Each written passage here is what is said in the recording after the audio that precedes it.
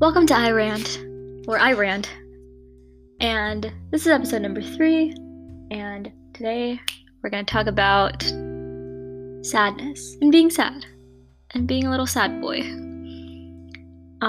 What I've noticed is that there's I don't know what it is, maybe it's the fact that our generation, being like Gen Z or millennials, just seem to be more sad than older generations, like our parents' generation or the boomers.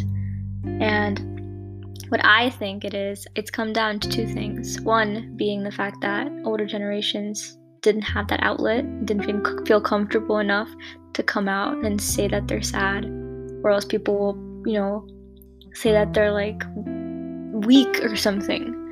So that's a big one.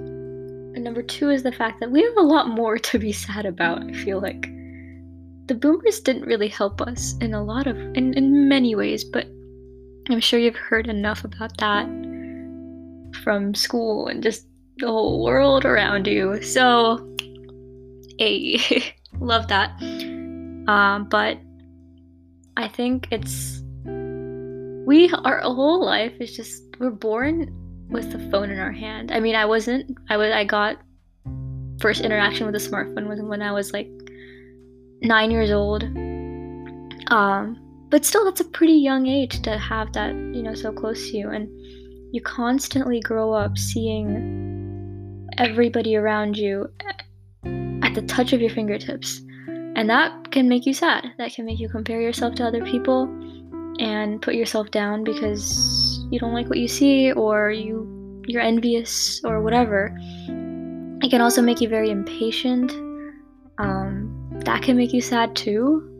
The fact that, if I open up a new TV show, I expect it to be completely finished by the time I start it, so that I can just binge it all in one day. So I don't have to wait for anything. I don't have to wait for suspense or any cliffhangers. Like, the cliffhangers are answered by the click of a button because it's all here at my fingertips. And that can make you sad too. But I was watching this TikTok yesterday where all these comments were saying like, oh, I'm sad, but I'm not like depressed sad. I'm sad, but I don't need to go into I don't need medicine for it. I don't need medication for it. And it's very interesting that what they're talking about, because it's kind of it's like medium rare sad. I feel like I'm medium rare sad, where I'm sad, but I'm functioning. That's what it is. And there was this one comment that I fucking love, and it says, I may be on the edge, but I have a house there. I don't know why that's so good.